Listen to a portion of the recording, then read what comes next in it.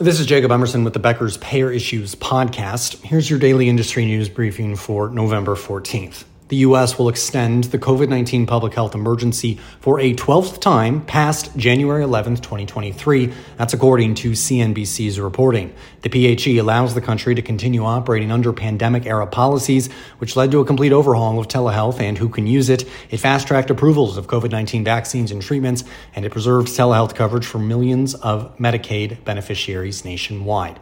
11 states still have coinciding public health emergency orders in place.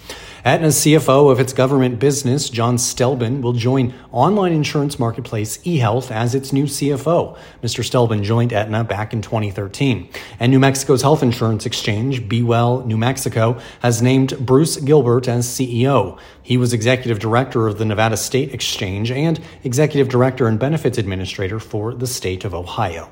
Well, a record 3,998 Medicare Advantage plans are available nationwide this year for individual enrollment.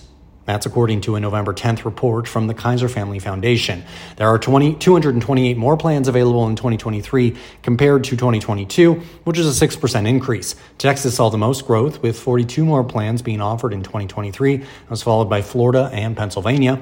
HMOs account for 58% of plan offerings in 2023. That's a decrease from about 66%. And the average beneficiary has 43 Medicare Advantage plans to choose from in 2023. That's up from 38 last year. The top 20 private health insurers spent $1.87 billion on social determinants of health between 2017 and 2021. That's according to a new study from the Journal of General Internal Medicine. The top 6 insurers by market share, they made up 72% of the total SDOH spending over that 5-year period. As a percent of their net incomes, those 6 payers spend on average 0.11% on SDOH in 2017, 1.6% in 2020, and 0.67% in 2021. Most funding went to housing and then food security. The least amount of funding went to transportation. And finally, Cigna's health services arm, Evernorth, is adding management for chronic conditions to telehealth service MD Live, which it purchased back in 2021.